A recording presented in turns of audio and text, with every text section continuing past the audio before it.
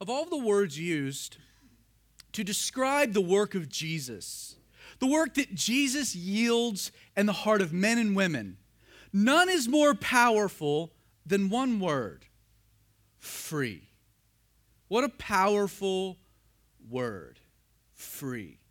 In John chapter 8, verse 36, Jesus himself said to his followers, "Therefore, if the Son makes you free, you shall be free indeed."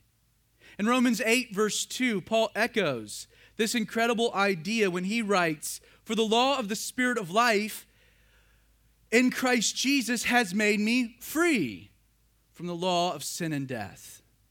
It's a truth that liberty and freedom is the fundamental results of God's amazing grace.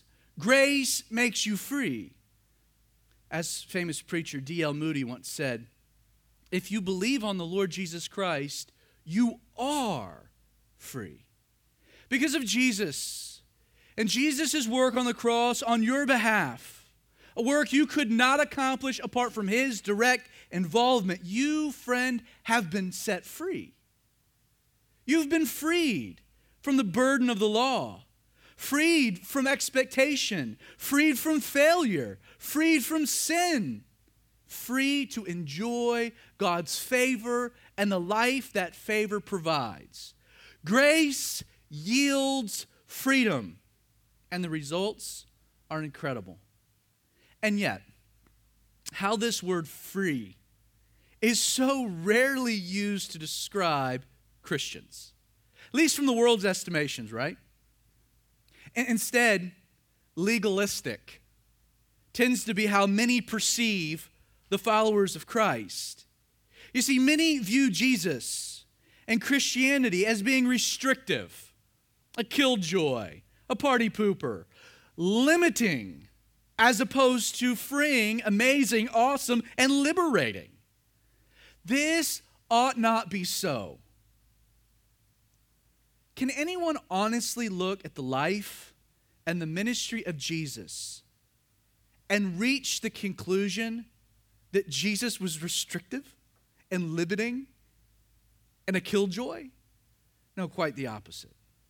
And the first 9 verses of Galatians chapter 5, if you have your Bible, I'd encourage you to turn there. Paul addresses the very liberty and the freedom that we have in grace, the freedom and liberty that grace affords, and he does this by contrasting it with bondage, specifically bondage yielded by religious legalism. Galatians chapter 5, we're going to read the first 9 verses, kind of unpack the text, and while doing so, develop this idea of the liberty of grace. We read, "Stand fast, therefore, in the liberty by which Christ has made us free, and do not be entangled again with a yoke of bondage. Indeed, I, Paul, our author, say to you that if you become circumcised, Christ will profit you nothing. And I testify again to every man who becomes circumcised that he is now a debtor to keep the whole law. You have been estranged from Christ, you who attempt to be justified by law. You have fallen from grace. For we, through the Spirit, eagerly wait for the hope of righteousness by faith. For in Christ Jesus, neither circumcision nor uncircumcision avails anything but faith working through love. You ran well. Who hindered you from obeying the truth? This persuasion does not come from him," speaking of Jesus, "who calls you." And then he says, "A little leaven leavens the whole lump." Now, in this section of his letter to the Galatian churches, Paul is expounding on what it means, what it truly means to be a child of freedom, the results of the incredible grace of God. Now, for context, it's important you understand that Paul closes out Galatians chapter 4 by making a bold declaration. He says, quote, "So then, brethren, we are not children of the bondwoman, but of the free." Now in verse 1 of Galatians 5, Paul applies this thought of our freedom by simply saying, by encouraging us to stand fast in the liberty by which Christ has made us free, and not to be tangled again with a yoke of bondage. Now, in building upon the theology of grace, Paul, he transitions here by referencing not just any type of freedom. You notice he's referencing something, a type of freedom that's very specific. He says, stand fast in what? In a liberty, not just any, but in the liberty by which Christ has made us free. This definite article, the liberty, it implies something distinctive, a distinct liberty, a particular liberty. So what liberty is Paul referencing? Within our text, there are three clues. First, Paul is referencing a liberty that doesn't originate in country or constitution, or for that matter, even you. Paul is referencing a liberty provided by Jesus. He writes, the liberty by which Christ has made. Keep in mind, the freedom Paul is referencing is something that resides in Jesus, something that's afforded through a particular work he initiates and accomplishes on our behalf that liberates us. The second clue is that it appears Paul is referencing a liberty that exists regardless of your perspective. Not only is this a liberty provided by Jesus, but it exists. Paul says Christ has made us free. You see, Paul is describing here a freedom that's sure, that's solid, a freedom that's not up for debate. Whether you want to engage that freedom or not, it's there for the taking. Every Christian has been set free through the work of Jesus on Calvary. But there's a third clue to this particular liberty.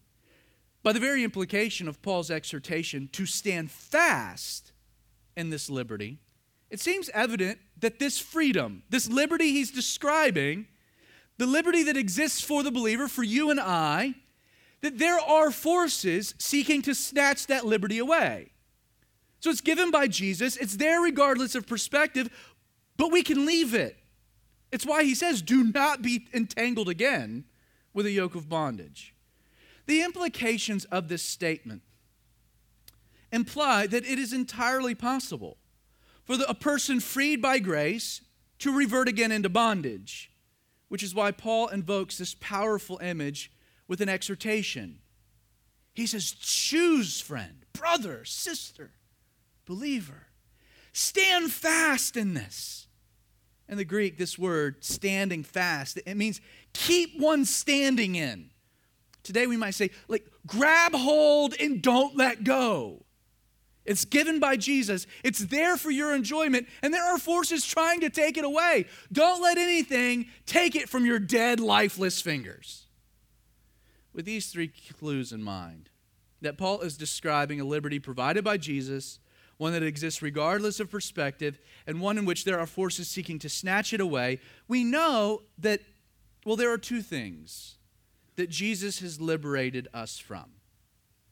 First, I hope you know this, that Jesus has freed you from the resulting bondage of moral expectations. The law. The law. All religious systems, our way of working and showing our worth to God, these merit-based processes, they're binding, and here's why. They demand you earn and then maintain God's favor. There is an expectation that you can't get away from. And yet it is grace alone provided in Jesus Christ that frees us from that expectation. Why? Because there's nothing I could do to earn God's favor, and instead that freedom has been given to me through Jesus. I have been made right with God apart from my involvement. While the law enslaves you to pursue this idea of measuring up, it is grace that removes those shackles, allowing you to simply enjoy a relationship with God. And that is freeing, friend, to know always that God loves you and cares for you and is proud of you. That his love for you doesn't change. Hey, if you do something great, his love didn't change. He loved you just as much after you did something great as before. Meaning, whatever you did, you didn't have to do to earn more of God's love. And on the flip side, if you did something terrible, do you know God loves you just as much before you did something terrible as he does after? You see, God's love is not predicated upon your performance, but is instead predicated upon Jesus' performance on the cross, and he was a worthy Savior. But there's a second thing beyond the bondage of moral expectations that Jesus has freed us from. Jesus has freed us from the resulting bondage of what I'm going to call self-rule. It's sad, but as Americans, it's so easy with our political context and traditional understanding of freedom that we allow these things to kind of warp our understanding of what Paul means, what Scripture means when we talk about freedom and liberty. As a matter of fact, it's this misunderstanding of what liberty means in a biblical context that eventually fosters fear and legalism. For many, liberty is defined as this: the freedom to do what I want as long as it doesn't harm someone else. Matter of fact, it's kind of the libertarian motto.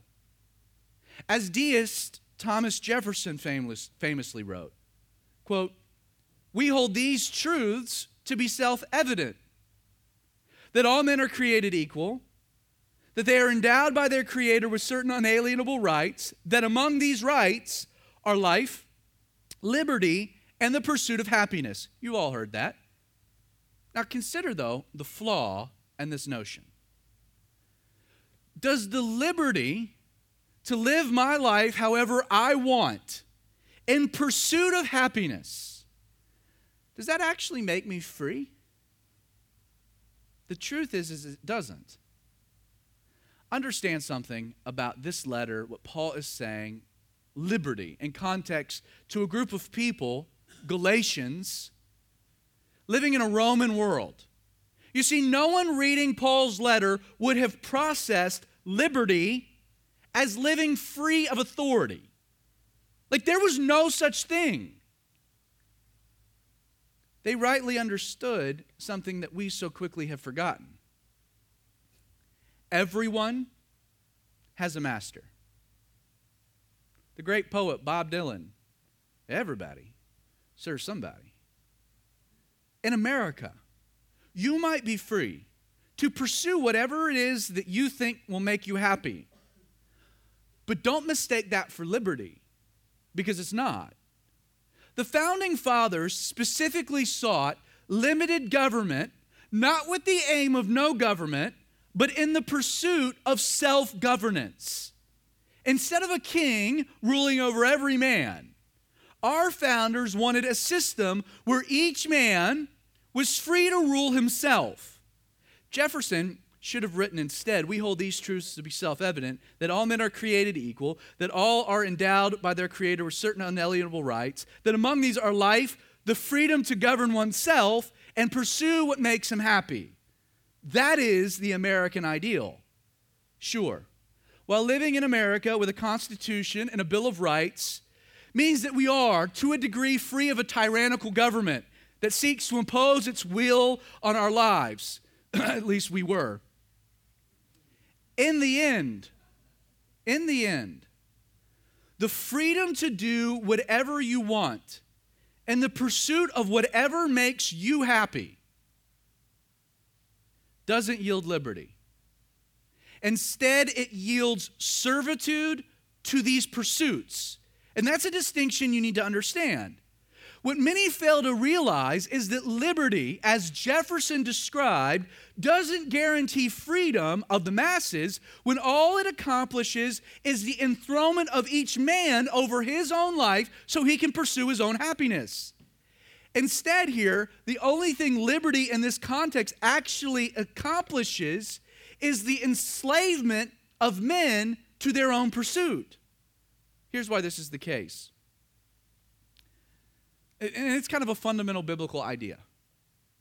Man is not conditioned or created to rule himself. You were created to be ruled. That doesn't sit well, I know. But that is a truth. Think back to Genesis, the first couple chapters. We noted that Adam, the first man, created perfect by God before the fall even, right? Adam was given dominion over all of creation, wasn't he? And yet he wasn't given dominion over himself. You see, the way that the Bible establishes a hierarchy of authority is, yes, man is over creation, but man is under God. As a matter of fact, Satan's original lie in the garden was to challenge that. God, man, creation, and Satan comes along and says, yo, you can be your own God. You don't need this authority. You don't need this rule. You don't need this thing above you. And yet, what happened when Adam and Eve actually ate of the fruit? Were they now void of authority? No, according to Romans chapter 1, verse 25, Paul says that in that moment, man exchanged the truth of God for the lie. And then he says, and worshiped and served the creation rather than the Creator. While true that you have complete control over who or what sits on the throne in your life, don't be mistaken. There is one person who can't sit on that throne. You. You can't sit there. Like, this is what makes liberty in the American context so misleading. Though you've been given freedom to self-govern, the irony is that you will always advocate the throne to someone or something other than yourself. It's how you were created. It's how you were designed. It is your default. You're created to be ruled, and that ruler can't be you. It's why the idea of true liberty is nothing more than a mirage. It's a facade.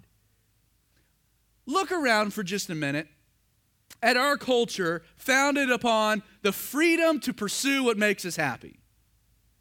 Though it is true that we're generally free to do what we want to do.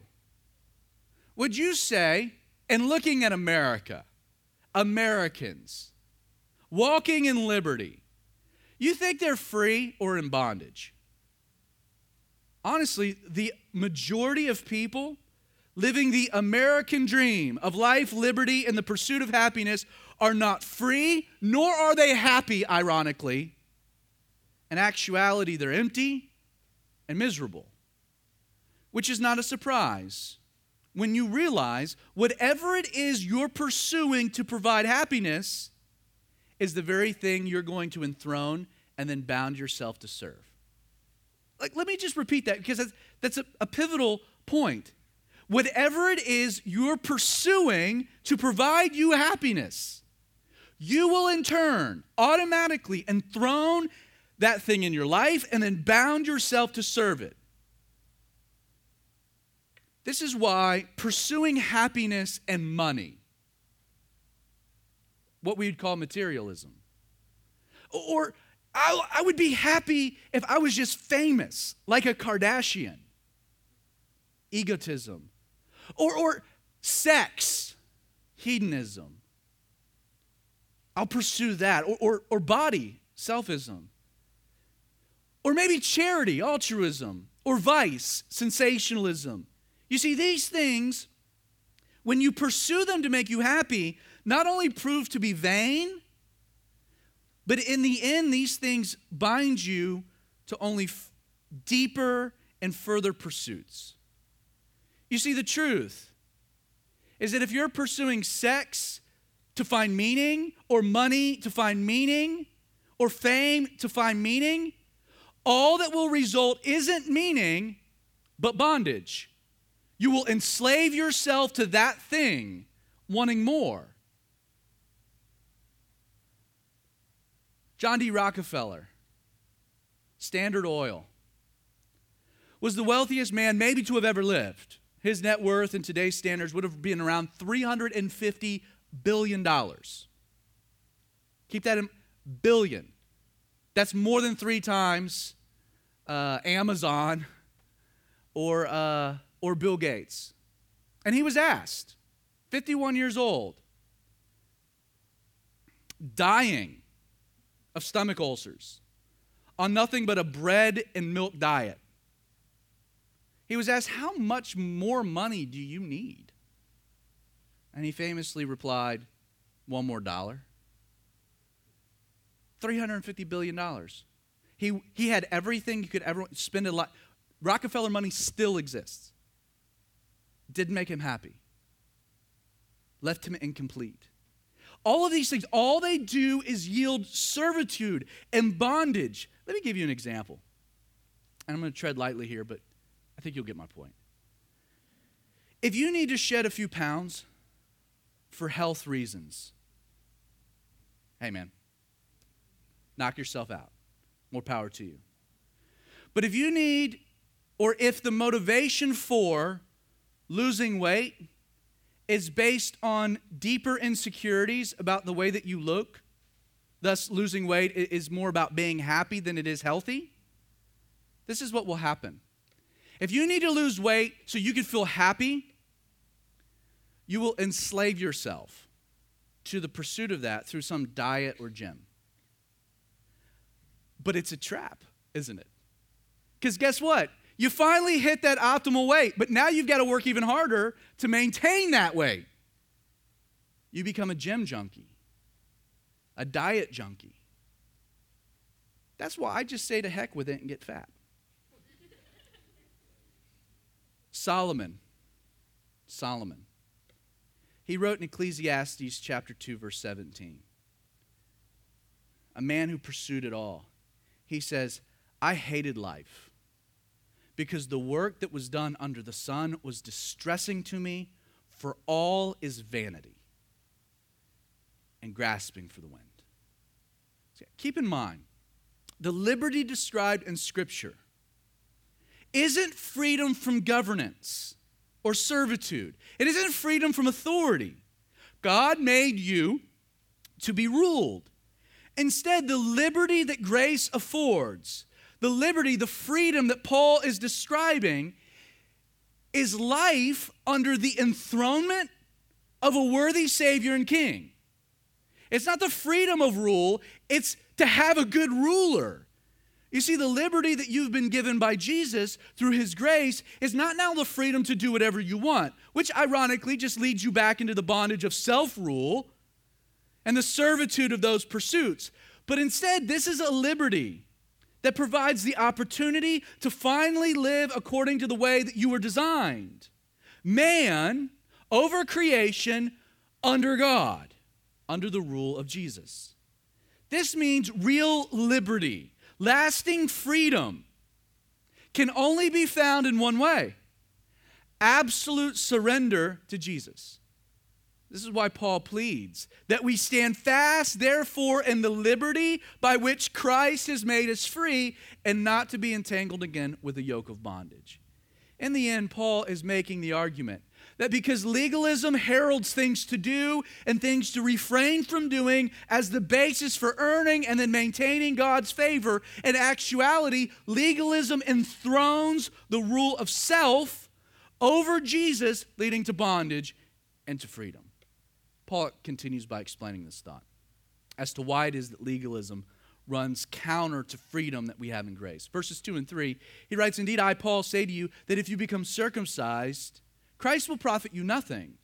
And I testify again to every man who's become circumcised, he's a debtor to keep the whole law." Before we unpack this, let me just kind of tactfully define circumcision before we discuss it. The Urban Dictionary defines circumcision as, quote, "Circumcision is a surgical procedure that removes a male's foreskin." That's not what you really expected from Urban Dictionary. The way I like to just kind of paint as far as a picture goes, circumcision is a surgery that turns a man's turtleneck into a crew cut. Circumcision. circumcision, it is found in the law of Moses. You will find circumcision laid out in the law in Leviticus 12, verses 2 and 3. But it's important to keep this in mind. Circumcision predated the law. Yes, it's in the law, but it predated the law. In Genesis 17, what happens? God appeared to Abraham and said, quote, "This is my covenant between me and you and your descendants. Every male child among you shall be circumcised in the flesh of your foreskin as a sign of the covenant between me and you. And my covenant shall be in your flesh for an everlasting covenant." Now understand, and this is what many people get wrong, circumcision was not given as the sign of the law, the Mosaic law.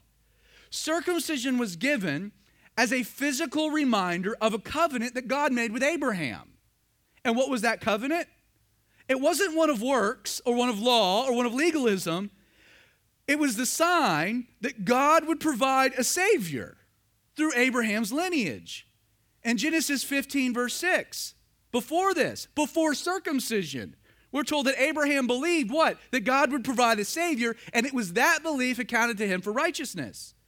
In Romans 4, verse 11, Paul would later write that Abraham received the sign of circumcision 14 years after being declared righteous by God, a seal of the righteousness of the faith which he had while he was uncircumcised, that he might be a father to everyone who believes, though they are uncircumcised, that righteousness will be imputed to them, not something earned. See, the Jews in Paul's day had come to see circumcision as being an external act that brought with it God's acceptance and entry into the family lineage of Abraham. On a side note, it's why Jews wanted Gentiles to become circumcised. But the fact is that circumcision presented the opposite reality. David Guzik remarks, "Circumcision is a cutting away of the flesh and an appropriate sign of the covenant for those who would put no trust in the flesh." Circumcision does not represent the law of Moses, but instead is an act that physically represented one's internal faith in a coming Savior. It was an outward sign of something that had taken place inwardly. You would compare it today to baptism, an outward sign of something that's happened inwardly.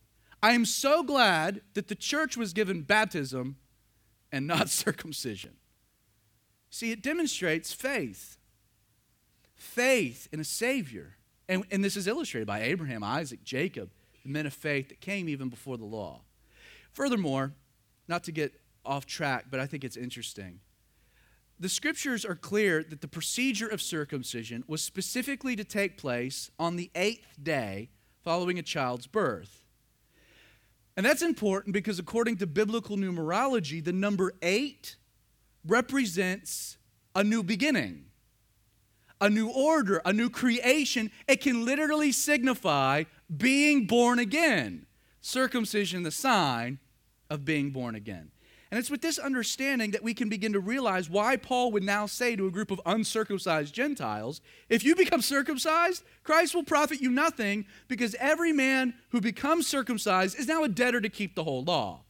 Like Paul's point here is that since the Savior had already come in a person of Jesus, this is after the cross, partaking now in a physical act that represented faith in a coming Savior would now signify the opposite.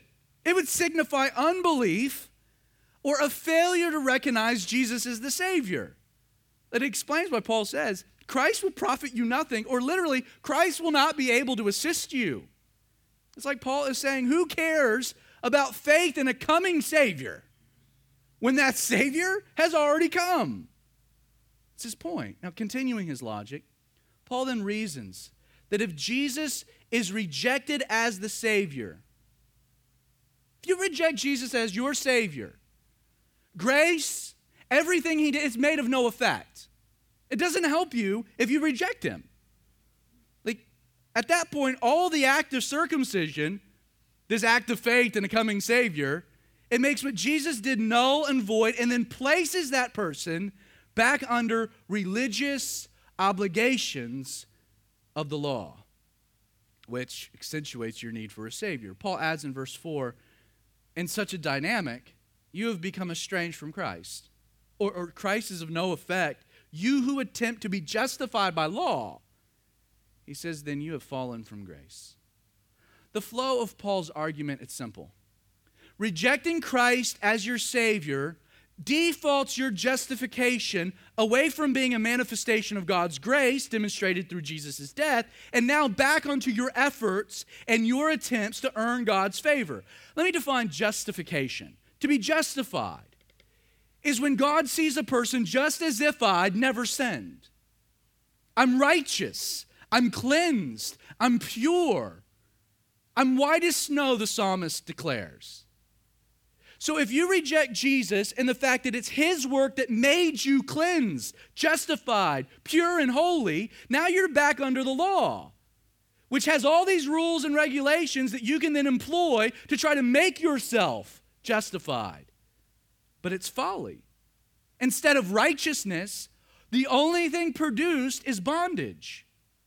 And using this dramatic phrase, you have fallen from grace, Paul is not speaking of moral failure, but he's describing the person who's no longer trusting in Jesus for their justification. Instead of the freedom now that grace provides, this person is back under an immense burden of the law, now enslaved once again to the very pursuit to prove one's worthiness before God. Paul then explains why such a tragedy should be avoided. Verse 5 and 6, he says, "For we through the Spirit eagerly wait for the hope of righteousness by faith. For in Christ Jesus neither circumcision nor uncircumcision avails anything, but this is what avails something, faith working through love."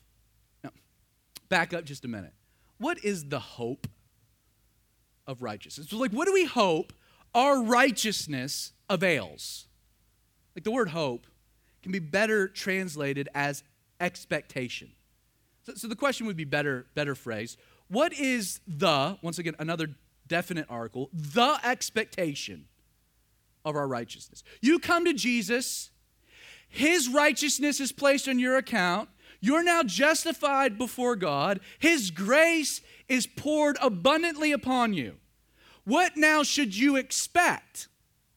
The main expectation, is it heaven? No. Heaven is the result of one's righteousness. Is it a relationship with Jesus? Is that the expectation? No. Jesus is the reason for our righteousness. Is it justification? Is that the expectation? No. Justification is the mechanism by which you're righteous. Understand, the expectation of your right position before God, provided by grace, a gift, not your merit, your worthiness, you earning it, is that standing, something God gives to you, will yield in your life righteous living.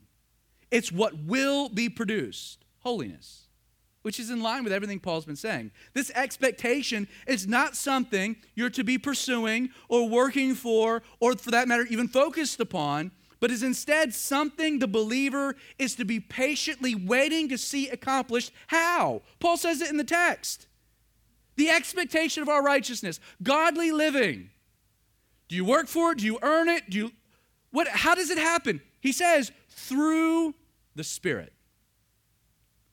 Paul then says, "For in Christ Jesus neither," which is better translated, "and not circumcision or uncircumcision avails anything." The word avail, it means to be strong or to have power. You see, in regards to the manifestation of righteous living, being a better person, the hope of your righteousness, Paul is saying that the power or the availing comes how? In Christ Jesus. So it's not circumcision or uncircumcision. It's not what you do or what you don't do. But these things happen one way, by faith working through love. This is radical. For Paul is saying that the power to please God manifests in your life by faith in Jesus, working through your love for Jesus, which, don't forget, according to 1 John 4:19, you love him because he first loved you. It's faith. It's grace. It's love. Love, by the very fact that it is a verb, it's never meant to remain static. And love always determines to be active. This is what Paul said. While grace indeed frees me to do whatever I want, it is also because grace floods my heart with a love for Jesus that now today, all I want is to please him. Because grace changes my heart, because it transforms my internal motivations, it naturally changes my behaviors. See, I serve Jesus today not out of compulsion, not out of requirement, not out of obligation. I serve Jesus for one reason. I'm free to love him. Martin Luther, he wrote, "This grace of God is very great, strong, mighty, and active. It does not lie asleep in the soul. Grace hears, leads, drives, draws, changes, works all in man, and lets itself be distinctly felt and experienced. Grace is hidden, but its works are evident." This now explains why Paul, he finishes out his thought, verses 7 and 9. He says, "You ran well. Who hindered you from obeying the truth? This persuasion does not come from Jesus, who called you. A little leaven leavens the whole lump." This phrase, "you ran well," it's a sad phrase because right from the beginning, it's in the past tense. You ran well. Like when Paul had left these believers, these churches, they were fine. They were running the race. They were engaged in the action. Grace was yielding. But something now had clearly tripped up their progress. He asked them, "Who hindered you?" Or literally cut into your lane. Who tripped you up from what? From obeying the truth. You see, someone had infiltrated these churches in Galatia. Someone was teaching a perversion, a treacherous and deceptive perversion that ran counter to the person and the work of Jesus, him who calls you. This persuasion, this perversion that Paul is referencing, what is it?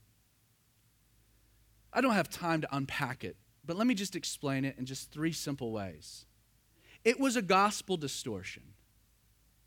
A distortion that didn't believe that grace alone could be enough. That grace, period, was all I needed. You see, these false teachers had come in saying, "Hey, yeah, God's grace is awesome, comma, and the things that you do." Moralism. They also taught, "Hey, God's grace is awesome, comma, but, here's a list of things you shouldn't do." Legalism. You see, they were adding moralism to God's grace. They were adding legalism to God's grace. They were tacking on things to do to show God you're worthy and things to refrain from doing to prove to God you're worthy. And they were distorting the gospel. They were also presenting a grace so I can do anything distortion as well. Most amazingly, Paul is saying here that legalism, these distortions, what was it doing? The opposite thing they were claiming to do. You see, we tack on these rules and regulations to God's grace in order to enhance obedience, right? Instead of letting grace do its thing, we say, "Friend, hey, it's God's grace," and then we give a long list of things you need to get doing. And that helps. That helps you be a better Christian, right? Or it's grace, but hey, these are a long list of things you shouldn't do. All with the idea that it'll help you be a better Christian. Paul says the opposite occurs. He says these persuasions, all they did was what? They robbed you of obedience. They were hindering them from obedience. You see, here's why legalism ultimately hinders spiritual growth. It robs you from the power of God's transforming grace because it promotes the enthronement of self, which we've talked about, you can never be on the throne, over that of Jesus. You see, when your motivation for righteous living becomes anything other than a responding act, reciprocation, of God's love for you, your spiritual life will be stifled. legalism, things to do, things self can do, things self can refrain from doing. It robs you of the freedom to just enjoy Jesus, to enjoy a relationship with him.